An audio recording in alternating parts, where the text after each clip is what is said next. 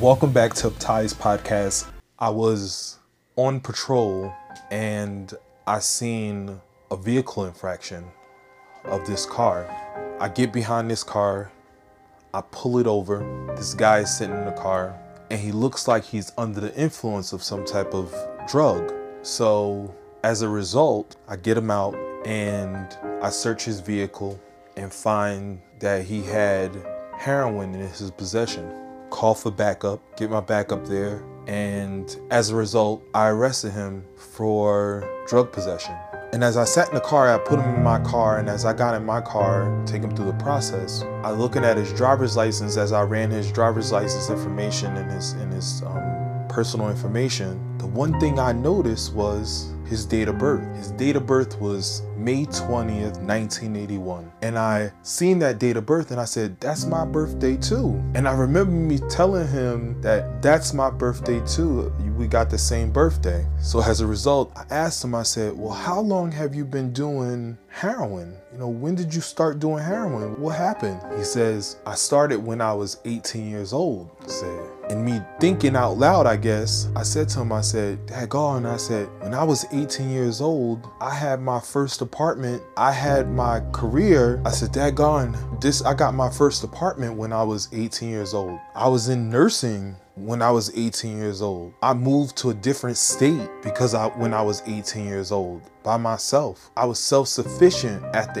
age of 18 years old. I said, daggone, we the same age. You had better opportunities than I did, yet you're a heroin addict. I'm the police officer arresting you. So as a result, processed them, I released them, and many years later after, I was doing a public relations type of event, and this older gentleman had came up to me and he struck up a conversation, which I'm used to. I like to talk to people, so, you know, I strike up this conversation, and me and him was just talking about little things, you know, oh, where do you work at? How you doing? You know, are you from around here? Where you from? Things of that nature. And as this conversation, we talked for like a good 10 or 15 minutes and conversing back and forth. And he looks at me and he says, I know who you are. You don't know who I am, but you saved my son's life. At this time, I had to be like a good 27 years old. I believe I was like 27 years old. And he's like, you saved my son's life. My son got off of drugs because of you.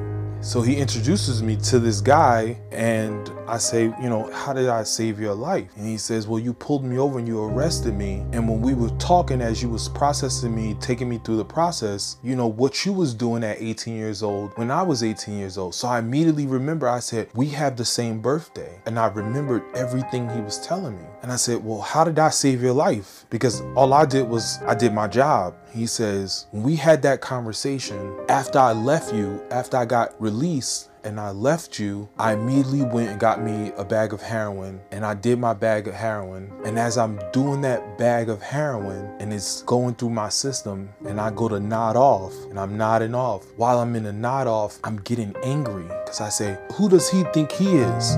He's not better than me. He don't know me to say something like that. Who does he think he is? And it angered him so much. It was a thorn. It got down, a thorn in his side. It got down to him so much. It angered and it hurt him so much. It bothered him so much. Even in the midst of him being under the influence of heroin, it bothered him so much.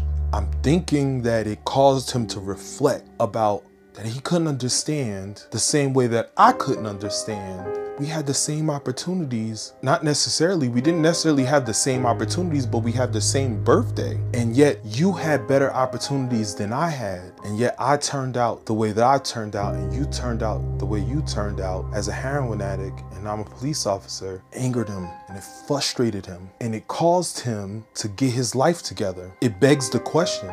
The question is, what has control over you? What has control over you?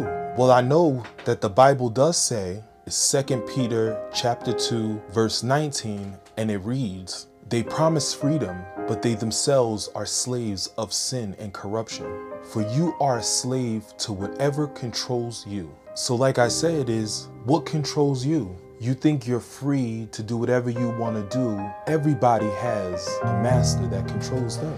And what controls you? What's something that bring you to your knees? What's that thing that you go to God and you say, God, please take this away from me. Please take this away from me. Take this away from me, because I've lost so much. I've hurt people so much. I've done so much. I've done all this. Please take this away from me so I can get myself together. It's like a thorn in your side. It reminds me of the Apostle Paul, who prayed to God because he had this thorn in his side. He had this sharp pain in his side.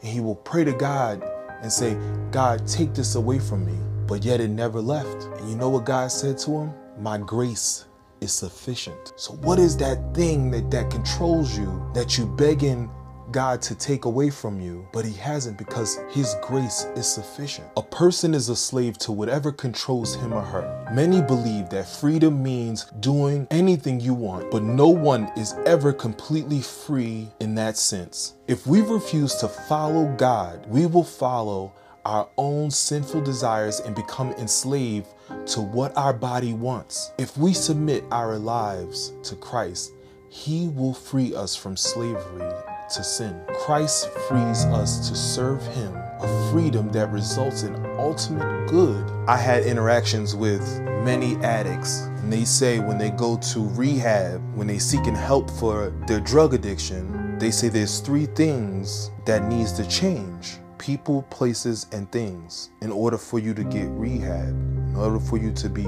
reformed from what controls you. What are the people, places, and things that control you and stop you from moving forward? See, I don't have any pity for you, because I want this to be a thorn in your side. I want this to hurt you. I want you to cry. I want you to beg and plead. I want you to look for questions and get your answers. But more or less, I want you to realize that you can be free from this slave, this sin, this controlling factor. So if your birthday is on May 20th, 1981, my message is to you: what controls you? What are you a slave to? And I hope that whatever you're a slave to, that this message will be that thorn that hits you on the side, that take your breath away, that make you cringe over and beg God to take it away from you and give you a way out. Let us pray. Lord Father, give all your children that succumb to sin and self-desire, selfishness, give them the path to be able to